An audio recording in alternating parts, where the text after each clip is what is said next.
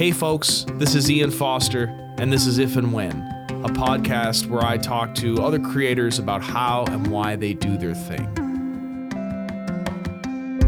To start, I'm talking to colleagues, friends, and veterans of the arts community at home here in Newfoundland and Labrador, Canada.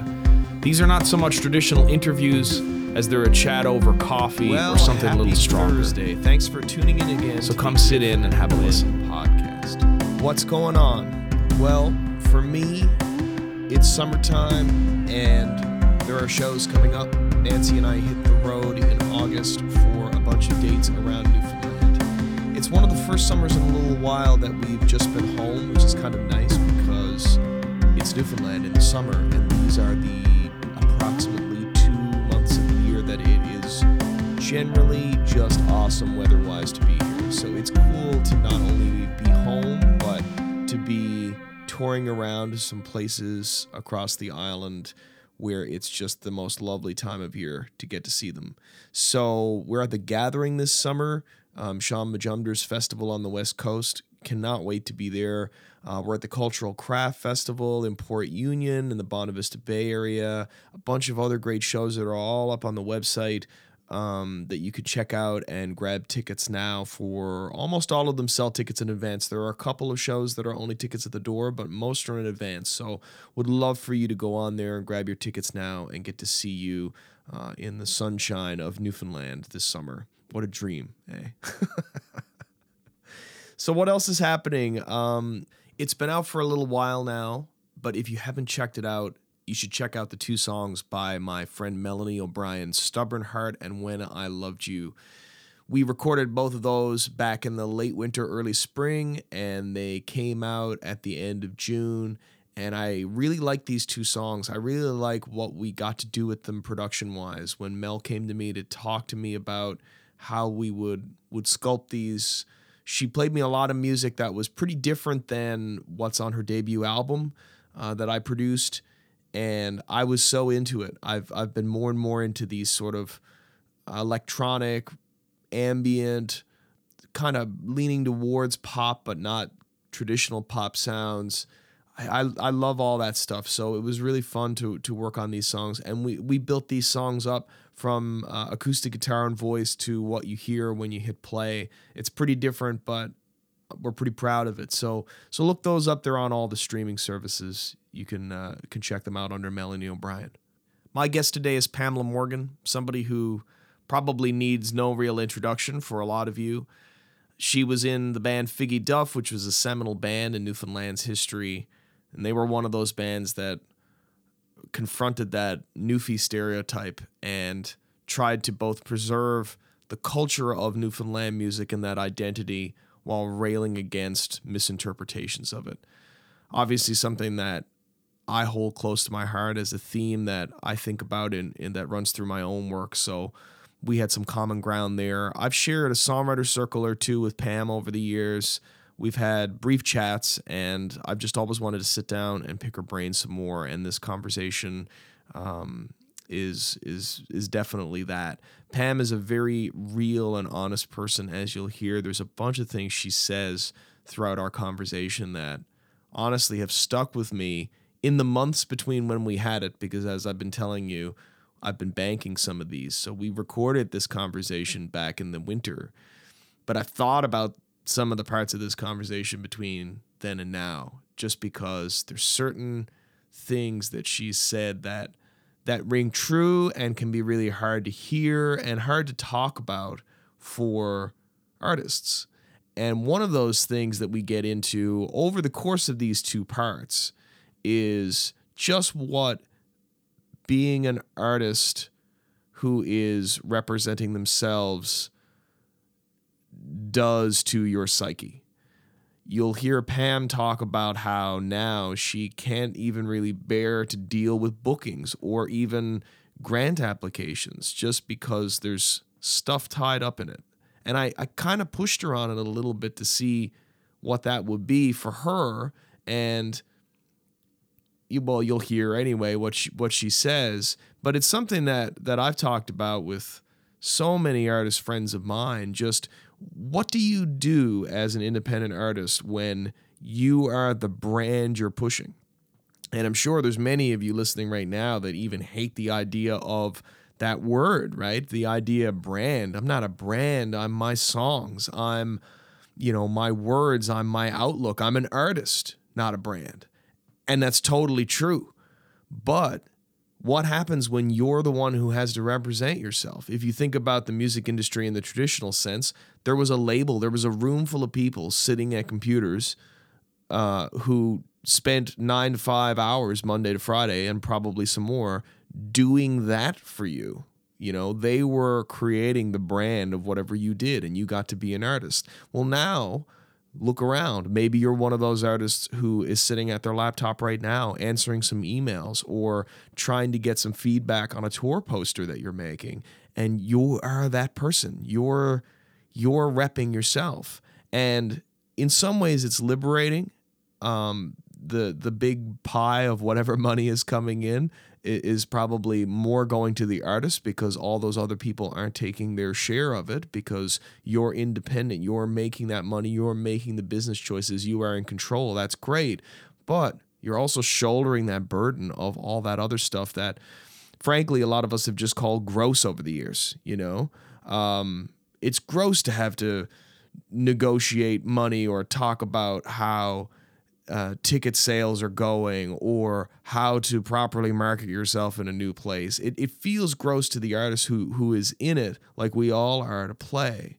But tree falls in the forest. How else do we get to play if some of those things aren't present? And maybe you get to play, but you don't get to play the kind of shows you want, because the shows you want, those bigger venues, those harder to access festivals, they need to see that you're at a certain level as an artist. And it involves all of those little components.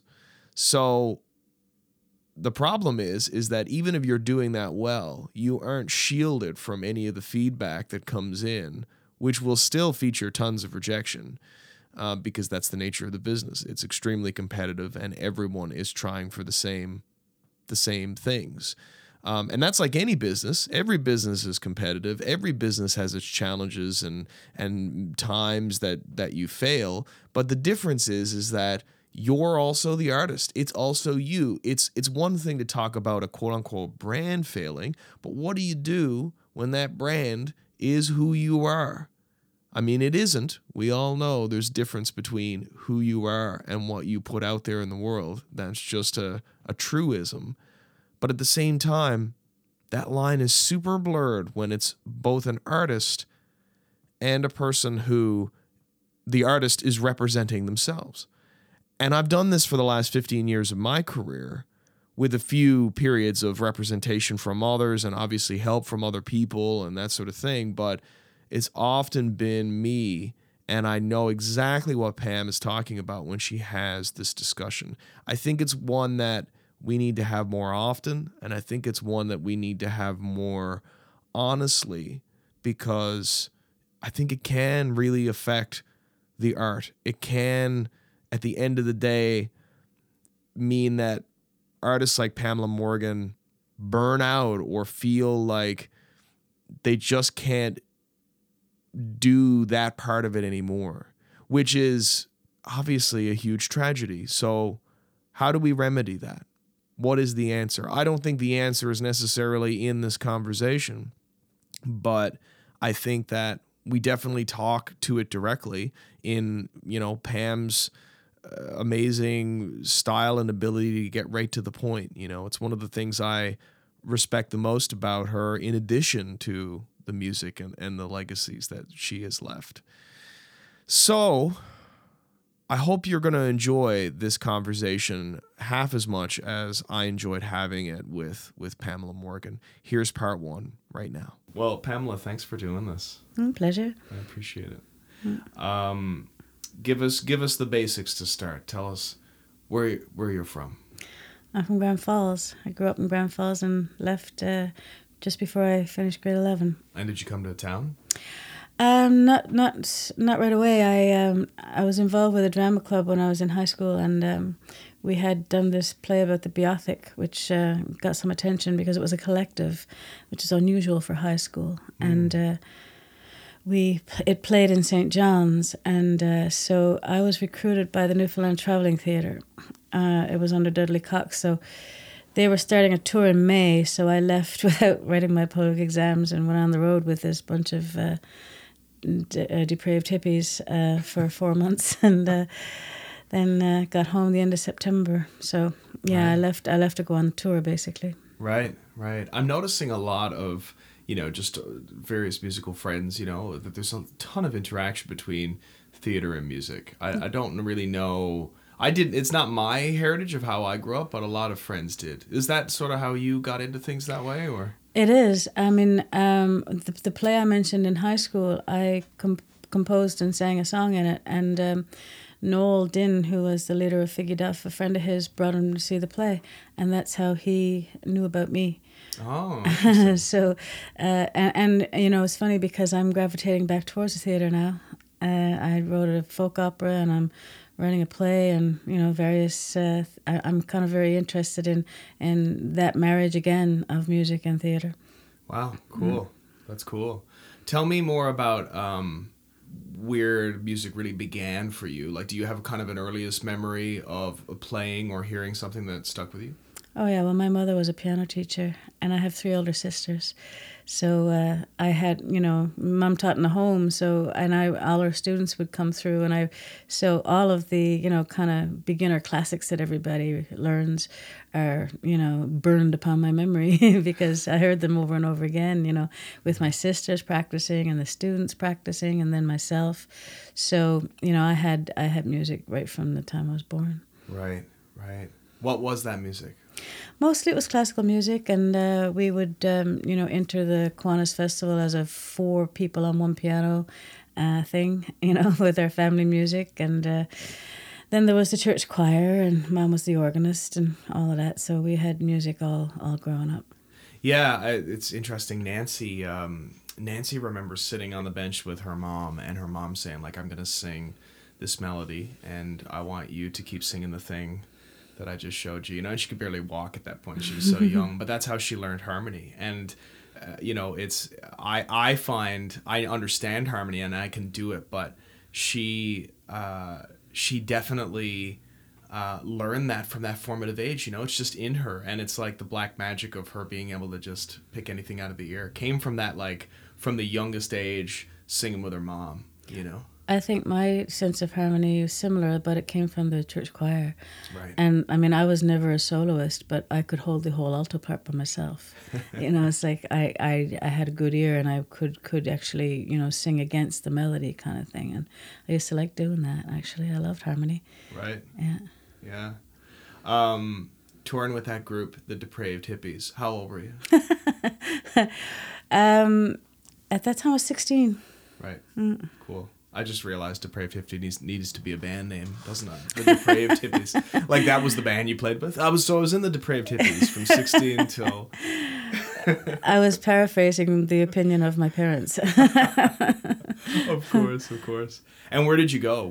Tell me Everywhere. That tour, that was such a great, oh my God, such a great tour, because there was 17 of us in a school bus, and we did 69 one-night stands all around Newfoundland. What? It was the Newfoundland Travelling Theatre history pageant.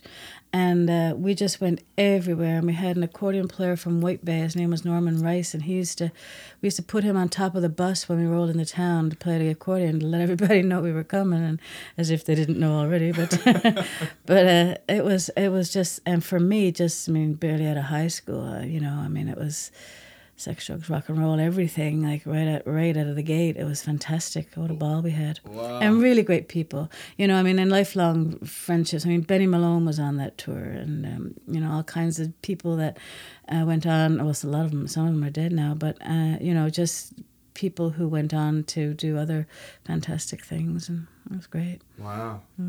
That's really cool. 69 shows. Like, I can't even One-nighters, fathom. yeah. Yeah. It was amazing. Wow. How long was that? We went everywhere. Like 3 or 4 months? It was 4 months, as I said Yeah. earlier. Like we left in May, beginning of May, and did a bit of rehearsal, and then we didn't get off the road until the end of September. Do you have any particular memories of, like, I can't believe we're in X place doing this? Well, they kind of all, sort of blurred into each other because I didn't really know Newfoundland at that time. Now, later on, I made it a point of going back to a lot of these places looking for singers and songs and things. But at that time, it was just one magical little place after the other. Wow. Some places people were scared of us. Some like nobody would come, and we had this like massive kind of stage made out of planks that was huge to put together. There was 7 crew and 10 actors, and what a time! And a cook. We had a cook on with us. It was fun. That was Al Pittman's sister Eileen was the cook. Right. So it was amazing. And like I can't believe we did that. But those are the kinds of things that happened in the 70s. Yeah. Yeah. It flashed me back to the first time I ever played on Fogo Island, and I was playing in the Fogo Island church, and the guy who had me coming over, I arrived and he was like, "We've sold like a little over half the tickets, where we're like, I know we got more to do, but I still have some more promotion to do." And I remember thinking like, well, it's 3 p.m. and the show's at 7. So like, how does that work, And he said, no, don't worry, I got this. And then he's like, let me show you around town, like jump in the car. And then we were driving around, and he would like see someone, and he would wind down the window and be like, "Hey," and he'd call him over and be like, "Hey, this is Ian. He's playing up at the church tonight. You should come." And the guy was like, "Oh yeah, cool." And like that actually, he got a number more people from doing that. I'm like, there's no more grassroots promotion than driving around town and that's right. Openly soliciting, I remember Fogo Island from our tour. Now that you mention it, in those days. It was before, all of the old, those big old merchant warehouses and houses down by the waterfront there. Like they were all had old stock in them still. Like we were all, we were theater people, so we were all combing through it, for, coats from the 30s and old beautiful satin slips, lingerie from the 20s. I mean, it was just amazing, the stuff that we found there. Wow. It was incredible. They weren't, quote unquote modernized as much as a lot of places. Right. They still had a lot of the old feel to it, and we just had some beautiful treasures from there, and we had I can't remember the show, but I do remember that about Fogo. Wow, that's cool. I mean, it's an island off an island, You can go to Little Fogo Island. It's an island off an island off an island. It's exactly. It's a pretty incredible place, Tell me about Noel and the beginning of Figgy Duff. Well, They all had already done a couple of shows before me. Anita Best was their first singer for one summer, but she wanted to go back and teach, and she didn't think it was for her. And I was by that time working with the Mummers Troupe. I did a couple of shows with them after this tour. And I remember Noel coming up to me one time. I can't remember. I think it was the Thompson Student Center. And introducing himself and said he had seen the play and all that kind of stuff. And he said he was a drummer and a piano player. And I said to myself, yeah, right. And so that was it. And I just kind of like didn't really pay much attention. No, that first meeting was when the play came to St. John's. That was right. The one that he had seen in Grand Falls where I sang the song. Mm-hmm. That was when he introduced himself. And I just didn't pay much attention. I just thought he was, some weirdo, and I didn't really pay any attention. But then later, when I came in working with the Mummers Troupe, then he did introduce himself and invited me down to sing a few songs. Mm-hmm. But it was kind of interesting in a way because, there was a groundswell movement there towards, Newfoundlandia, because my drama teacher in high school, we started off with 3 subjects we were going to tackle with this play. Now, the Beothuk play kind of took over because it was so, so interesting and powerful. But the other subjects were resettlement, and I can't remember the third, but, he was really strongly adamant about Newfoundland culture and not letting it disappear and giving it its due and all that kind of thing was. So I had the Peacock books out when I was in high school looking for songs. I knew there was more than, She's Like the Swallow and the ones that we all knew. Mm-hmm. And I actually was doing that research on my own before I ran into Noel, and he was doing the same thing. They were doing this. They were looking through the Peacock books, and they had done it with Lukey's Boat. Now I knew nothing about Lukey's Boat, but they were kind of on the go when I was in high school. So, there was kind of like a groundswell of interest in all things Newfoundland culture at that time, and people independently came to it. So, by the time Noel and I met and started, we had a like kind of mission. That we were doing the same thing, so we kind of gravitated towards each other immediately, and the rest, as they say, is history. Yeah. Yeah. 19 years, right? Did I read that correctly? I was with the band for 19 years, yeah. Wow. I mean, that's just so much longer than pretty much any band exists. Yeah, there's a reason for that. Obviously, it must have been a roller coaster of you know, highs and lows. Were there periods of inactivity within that 19 years that you're counting? Yeah. Yeah, well, and 19 years, I mean, like, it wasn't really active band for 19 years. I stayed with Noel till the very end. At the end, it was just the two of us, and, and he was getting sick, and, so you can't say the band was active then, although... Downstream was released the year he died. So right. Creatively active for sure. Yeah. And, we were trying our best to, he really, really wanted to do that album. So that's what I helped him do that. And various, people came in to play session work, but you couldn't really say there was a band at that time. It was mostly just the two of us, but I count that in the 19 years. Yeah, of course. Yeah. Of course. I mean, What was the driving force for him at that point? You said he was sick, obviously. He wanted to make that record. Was it still, were the themes all still the same at that point? Had they evolved in terms of, like, the driving force of making recorded music for the band? There were things he wanted to say. There was music he wanted to get out.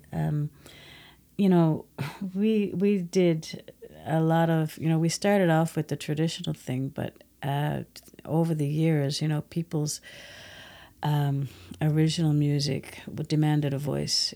People wanted to write things, and Noel had all kinds of stuff that he had written over the years with Lukey's Boat and various other bands that he really needed to say.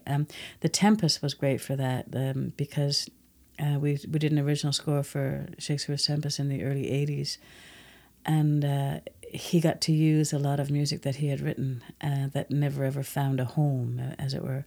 So that was great. And then, there was, lyrically, there was a lot of things he wanted to say on Downstream. So we helped him make it. But right. The album, of course, was overshadowed by the news of his demise. Yeah, right. The way you described getting into that band was a little bit interesting to me because...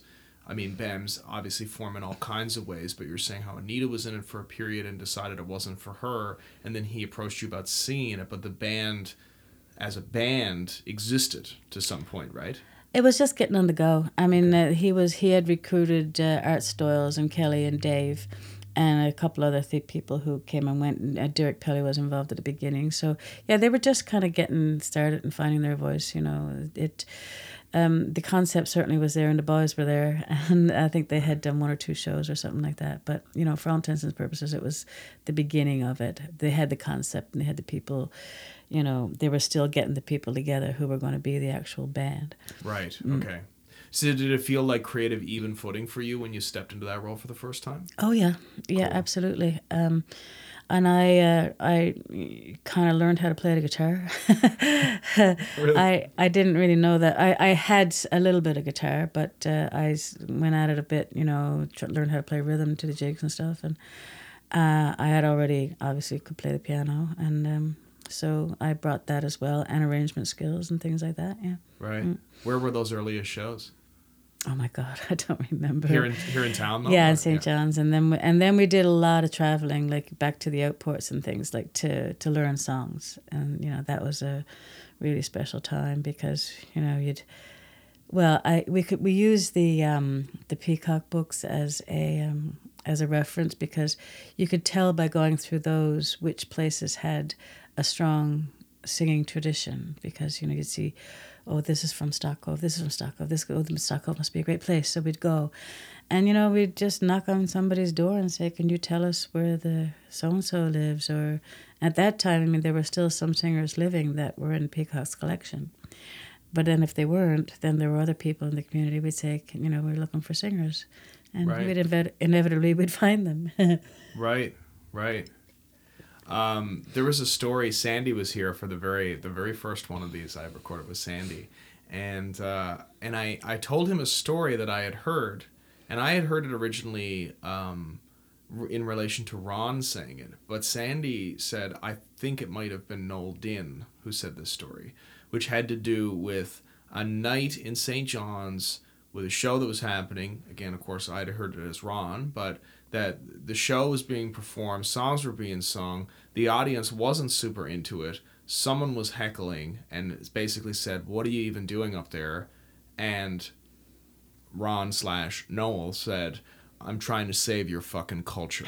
That was Phil. That was Phil. Okay, here we go. This is a good folklore journey I'm going on this story. Yeah. Oh, it's good to know. I love that. I find it really interesting, and I think it's there's just so many groups who in one way or another are doing something that I guess we look back and sort of go, maybe this was what the group was doing, and then it's fascinating to me always, not just in Newfoundland but in general, to see that against how it actually felt at the time or how it actually looked at the time. Like, how do you see the band now versus then? Was it has that evolved in a way for you in terms of sort of going like, now I kind of know what we did and I put it here in my mind? Or was it always, could you draw a fairly straight line to be like, I knew what we were doing then and it's what we did and I still see it the same way? That's a tough question because I don't really know. I mean, and it fluctuates with my mood and with, what I see. Sometimes I think it was all for naught because, like we were trying to dispel the Newfeet stereotype, and it's alive and well. Mm-hmm. Like, we didn't succeed in that regard, but perhaps we succeeded in the regard of maybe more people are aware that there is a different side than what you hear on George Street. So I don't know. It's really difficult to say. I would be reluctant to say definitively how I feel about that because, as I say, sometimes I feel pretty good about it, and other times I go through the darkest despair, and I say thank God Noel's not still around.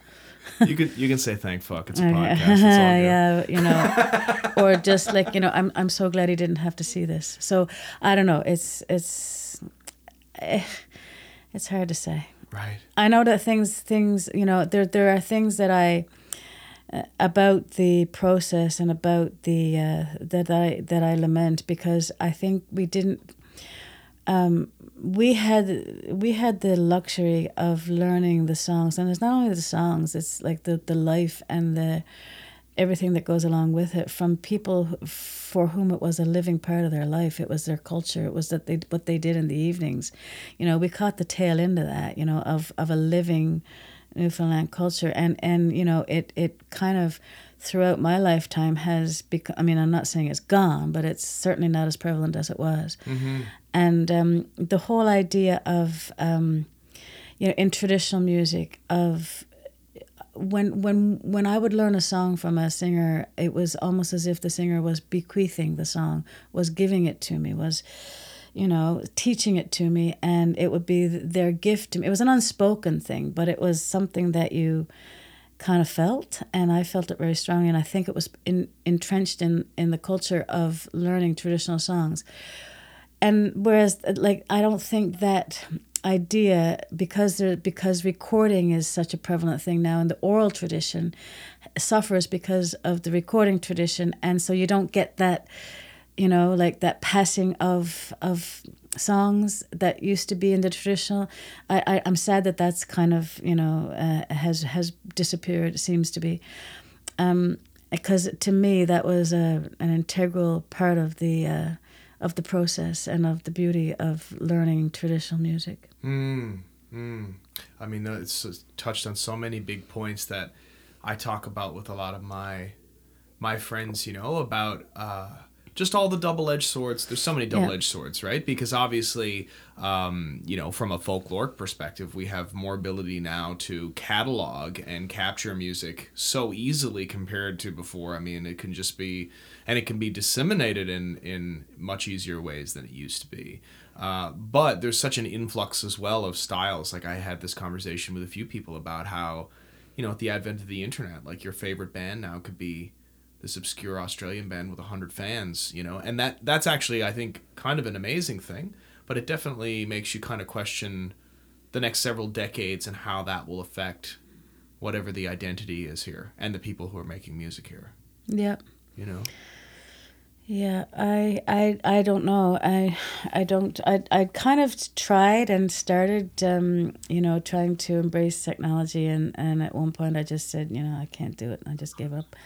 I like what you know, the way it was, and I'm sounding like an old fart now, but I just, that's the way I feel. I liked learning from people. I like the face-to-face thing. I used a tape recorder with traditional singers once in my life, and that was just and I felt so bad about it that I put it away after the first 3 verses, because my friend like, he was one of those singers I described that we found because of the Peacock collection. I met him. He lived in Grand Falls, and when I went back to visit my folks, you know, I used to go see him, and he, because he was on Fogo Island, there was no power when Peacock went up there, so he didn't get to record him, and I thought it was my duty to record him, so I went in there with a tape recorder, and he couldn't sing. He was so nervous. Oh, wow. He just, like, you know, and it just destroyed whatever we had built up, and I just turned it off and put it away and forgot it. So, Right. so I never ever used a tape recorder, and I'm not saying that it's a bad thing. It's a necessary thing, and it's fantastic that, you know, some people did go and record the singers, but it just wasn't for me. Right. So, you know, various people do various things, you know, in various ways, and so I kind of found my comfort zone, and it was to learn, you know, songs directly from the people. Sure. Well, I mean, that earliest music, that's how it was, you know, that was the original Netflix, wasn't it? Yeah. It was, you know, you're That's singing right. a 16-verse ballad telling a story, and people are like, that's how I learned that story. Yeah, and the stories, I mean, are just, you know, some of them are incredible. Yeah, I tried to, that was the basis of my folk opera. Remember I said I was going back to theater, you know, that I made a whole musical play based on a story from a folk song. Right. Now, I read that you went back. I want to talk about that and sort of maybe how technology has or hasn't had an impact on that. Like, I'm curious how you've embraced it or not when it comes to working on that. And also in relation to, you have a graphic design degree, right? 2008, I believe, or something, somewhere in that period.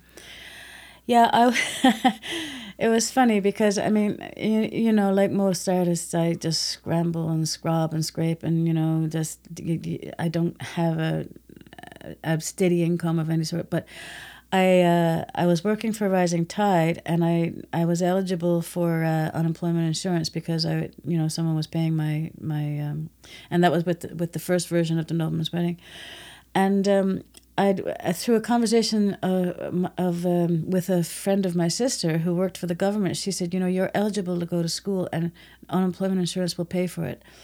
I said, really? And she told me about the program, and so I went and I applied as an unemployable adult. And that's how I got to go to do the graphic design course. Now, silly me, I thought, you know, because I'm a hand person. I'm not a computer person.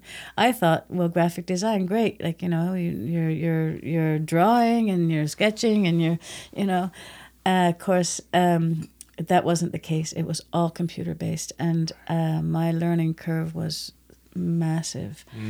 I went into school, and this is how, like, they didn't know what to do with me. The instructors had never come across any student who had fewer computer skills than I did. They didn't even think to tell me that there was a difference between the Mac lab and the PC lab, that what you learned in the notes you took on the Mac computer were not going to work in the PC. So It was 2.5 months before I figured that out. I was so frustrated, and nobody told me. Oh my God. And my students didn't talk to me because they were all on Facebook. Right. Like, nobody spoke to each other. This is like a new generation that I didn't know anything about. Right. And people didn't, and of course they didn't talk to me because I was weird. I was older than most of the instructors, and they were like, 19, 20 years old. Right. And they were all like, but nobody spoke to each other. They were all Facebook people. But anyway, so it was almost the end of the semester before I finally gleaned onto the fact that these were two different operating systems. So that'll tell you just what I was up against. I worked so hard in those 2 years, my brain hurt. I would come home and my head would be hurting, and I had I even dropped out of my pool league, everything, just because I had to work so hard to make that happen. Oh my God. But I did it. And was it worth it? Yes, it was worth it. I'll tell you why it was worth it, because and I got my book of ballads done, which I always wanted to do because I was inspired by Ralph Vaughan Williams. Did a book of Newfoundland folk songs that were collected by his friend Maud Garples in the 1920s, and it was a beautiful book, and I loved it, and I was inspired by it. I wanted to do my own, and I did. And also, though, if you get used to working those programs like the InDesign and Illustrator and those Adobe programs, you're not as intimidated to try other programs. So it was only because of that I was able to get my head around Finale, which is a music notation program, which has really helped made my life a lot easier. So the answer is yes, it did help. Right. Although I'm much, much better in the print world than I am. I can't, I tried to do some of the web stuff and I did enough to get by, but that's not where my interest lies. Totally. But I can operate, some programs well enough to, accommodate my needs. Right. But I don't keep up with it, and I'm not really interested in it. So I just barely keep enough, and I've got a couple of nephews who are, constantly helping me with things I can't do, but I get along okay, and that's thanks to that. And I can still do things for myself, like graphically, like I know how to scan my handwork and use it in other things, and I've made a few calendars just for my own edification. Sure. I can make posters or whatever. Right. It's become a creative outlet one way or another. Yeah. It's man. I mean, in this day and age, every artist is expected to do all that stuff, and it's a challenge. Because it's still a moving target. In the record industry collapse, and now potentially, though no one calls it this, the reunification via Spotify. I think. I mean, a lot of the people who now work at these streaming sites are the label people of the old world. And we're sort of doing another wave of. The challenge of how does an artist earn their living when, those worlds have replaced labels for they're collecting the money and the artist is seeing very little of it. I had to give up on that. Yeah. I just couldn't keep up with it. And we ran a label for years. We had our own, Amber Music, and I produced albums for other artists, and we did Emil's album and The Color of Amber with Anita and I, and all kinds of great music. And we tried, and when Figueroff disbanded and Noel died, I actually bought back the rights to the Figueroff catalog. Oh yeah. And I never ever got out of the hole after that. But it was an emotional decision, not a business decision. And who controlled those rights at the time? It was a label called Hypnotic in Toronto. Okay.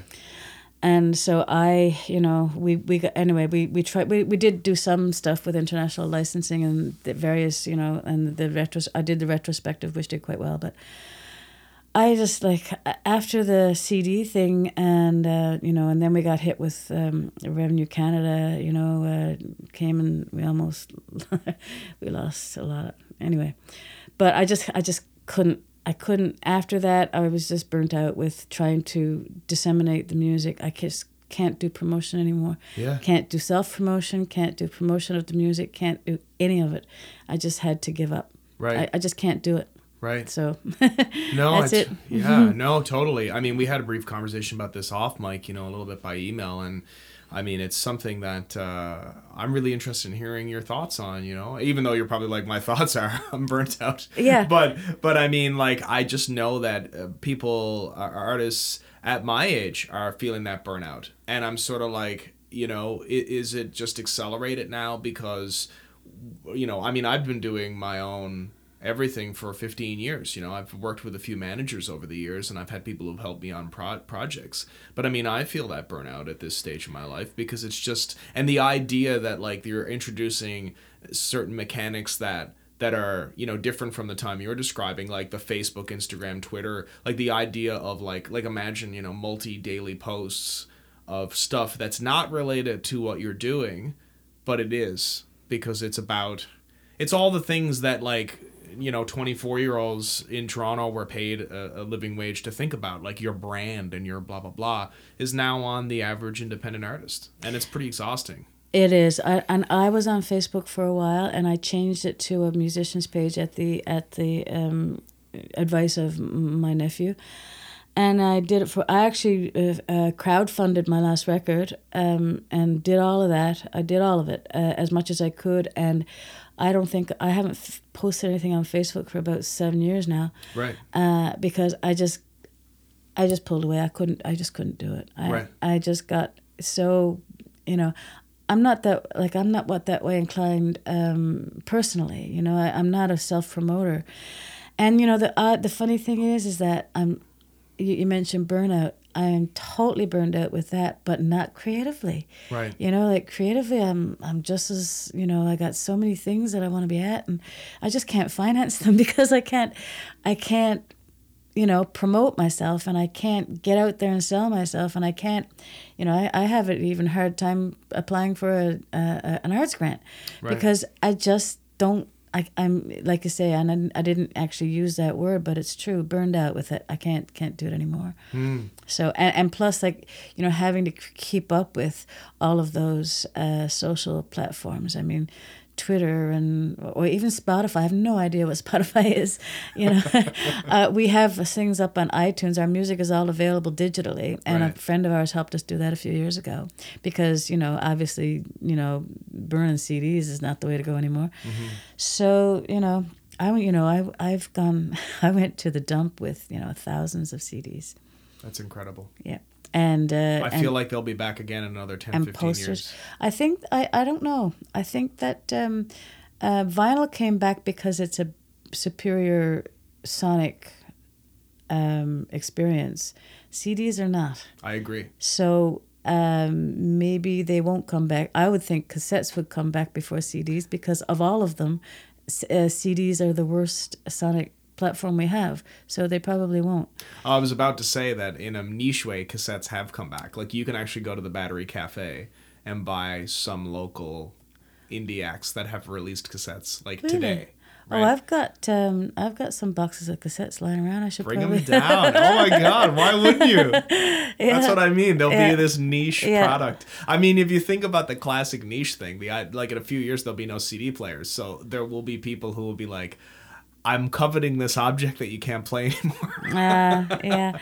Well, if they sounded better, maybe, but, you know, like, I don't really think they will. But, I mean, I've got lots left. Right. I mean, there was lots went to the dump, but there's lots left. So.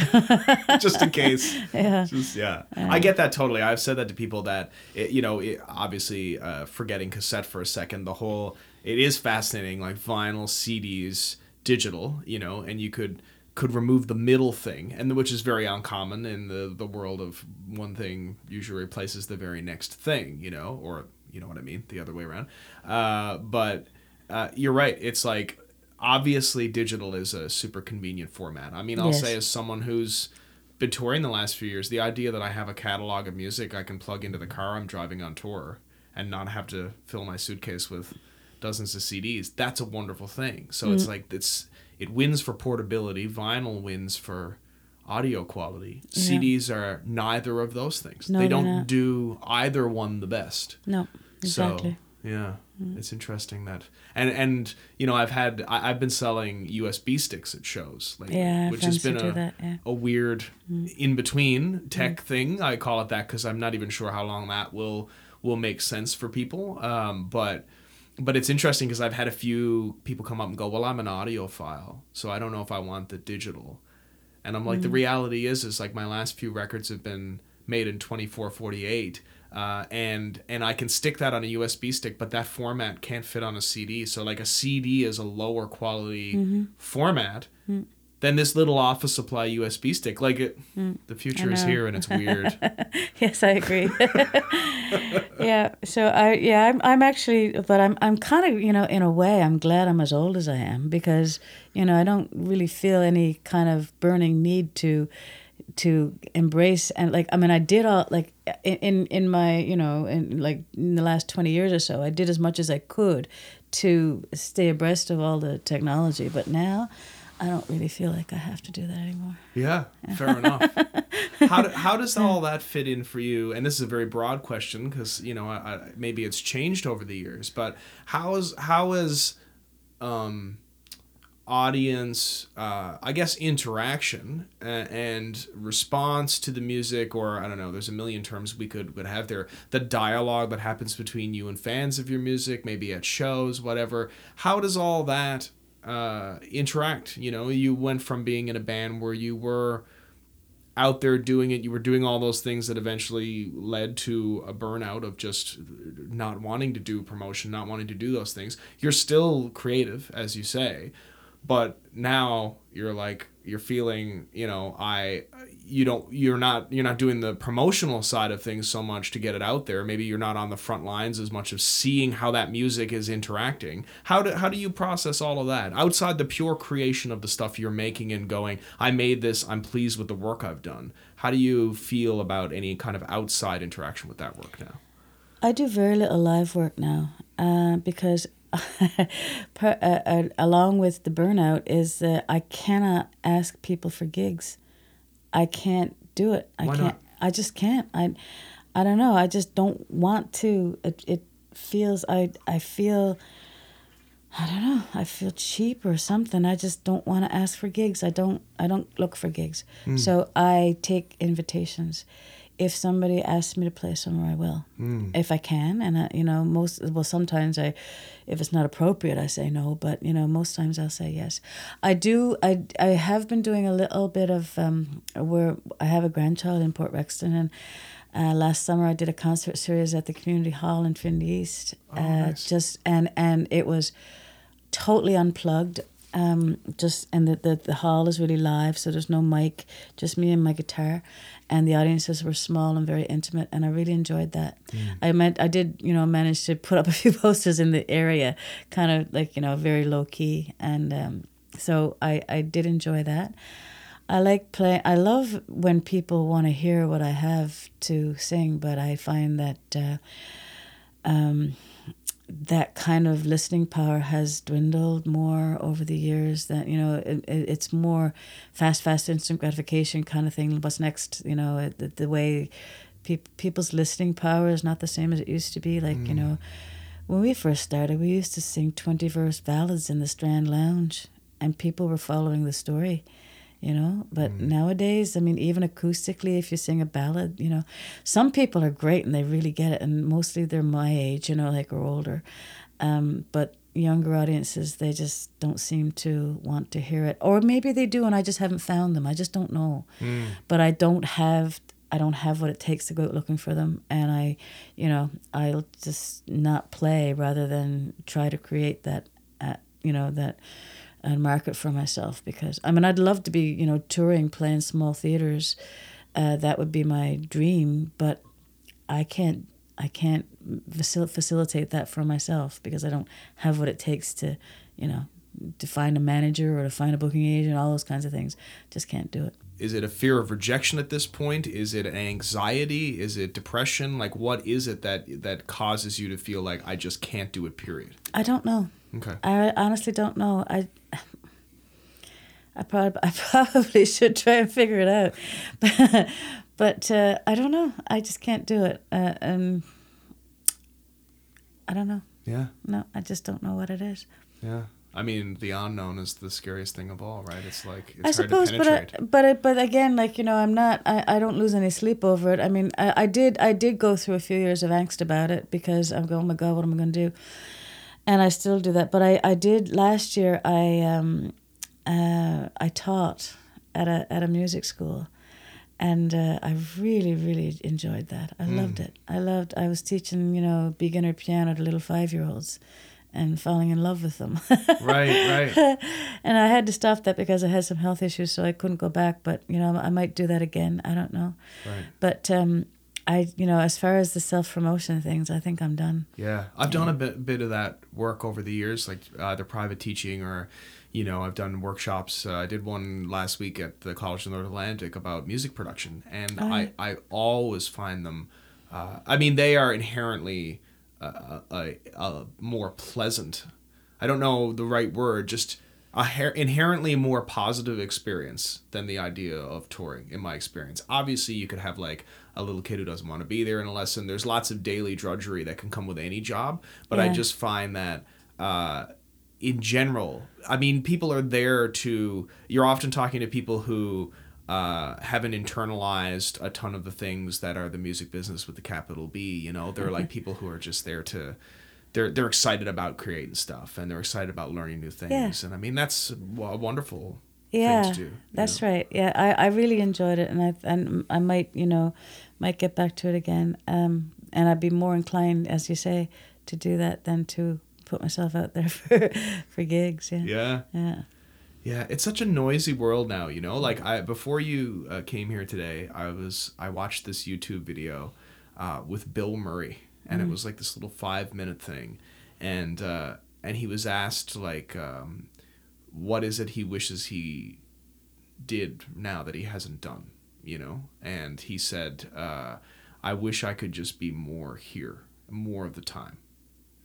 And he went on to talk about that. He went on to talk about like the idea of presence and just being like, I just really wish I was living in the moment. And it's really funny to hear a guy. Bill Murray is so famously known to do like insane things. Like if ever there was sort of a character of like living your life out loud, like Bill Murray has stories like someone will post on the internet that they were just at a McDonald's and they turned around and Bill Murray was there and he took fries off their plate, put them in his mouth, and then said, no one will believe you if you tell them, and then walked out because he's Bill Murray. He's the guy, and that would really happen. And there's all these like famous anecdotes of Bill Murray showing up and just being part of something and then whatever, and going to someone's birthday party because they invited him and he went, why not? Why wouldn't I do that? Like, so a person who clearly just lives on a whim. And so to hear someone like him describe just wanting to be there more and kind of talking about what that means to him, it was like, it's really interesting. And I had this strange thought. I remember watching this and being quite moved by his answer and taking in the wisdom of that, and then thinking, God, I hope I remember this like in 2 days, because I feel like I'm going to be bombarded with so much other information that potentially the quality of this little bit might be forgotten to me. And I feel like as artists, that's like one of the biggest struggles of 2019 is like, how do you put out something and you want to try to communicate and connect, but it maybe now more than ever, it has the chance to just be lost in a wave of whatever else is going on, Yeah, I think that's true. And on a personal level of living in the moment, there's nothing like losing people you love early in their life to make you live in the present. That's one of Noel going so young and we were so close and it was so profound, and both of my parents died young as well, so in the space of 3 years I lost both my mother, father, and Noel and Emile Benoit, so in a very short period of time. And that's what that does for you. It makes you live in the moment. I've never had a problem with that. I've always been able to live in the moment. And I think that, we have to, when we lose people we love, that's what they give us. They give us like the impetus to, not to take things for granted. Like a loss will make you appreciate what you have more. So that's what we had. That's what we owe. I think we owe the people who die young to live our lives more fully, because of that lesson. So that I really appreciate that for sure. In terms of like living out loud like that, it's only now. For it's really tough to live in the public eye in Newfoundland, because it's so small that everybody knows who you are, and you really want to be nice to people and your fans and everything. But like I got kind of paranoid, because people would approach me in the supermarket lineup and meaning the best of, being very, complimentary and wanting to talk to you and stuff. But if you're not up for it, then it's really tough, right? So you have to, I got to the point where I wouldn't even go out unless I was prepared to be public. Right. Now it's not bad now. Now I can kind of relax a bit more because I can go places and, it doesn't happen. But for a while there, it was brutal. So, that there's that too. I think there was that kind of aspect of things that, made me sort of go back into a shell and try really hard to have a life for myself that didn't involve having to explain myself to the general public whenever I went out on the street. Yeah. So, it's so hard. I mean, you get the golden rule of it. Like if you met one of your idols, to them that's like a forgettable 1 second thing if we're talking about someone quite famous. But to you, you will always go, I remember that time I met that person. Yeah. And if they're a jerk to you, you will for the rest of your life be like, and that's a lot of pressure to carry that from the other side. To just, you could be having a bad day and be like, I can't believe I just I'm trying to do groceries here and this is going on. And then someone comes up to you and you're just short with them. And then for the rest of their lives, they're like, I mean, I don't know. I know that's putting a lot of weight on it, but. Oh no, it's true. I've done things I'm totally ashamed of because I just was ill-equipped to handle it. I couldn't do it, And I'm not proud of some. I mean, I tried my best, but sometimes you just can't do it, So. Yeah. But that's much better now. That's much better now. And I would do something like the French fry thing for fun. I mean, just because now I'm not as paranoid and fucked up as I used to be. Yeah. So, that's one good thing about getting older too. And that's the end of part 1 of my conversation with Pamela Morgan. You can like and subscribe to my podcast on Apple Music, Google Play, Spotify, or Podbean. Do that so you get the little notification on your phone every Thursday when the next episode goes live. See you next time.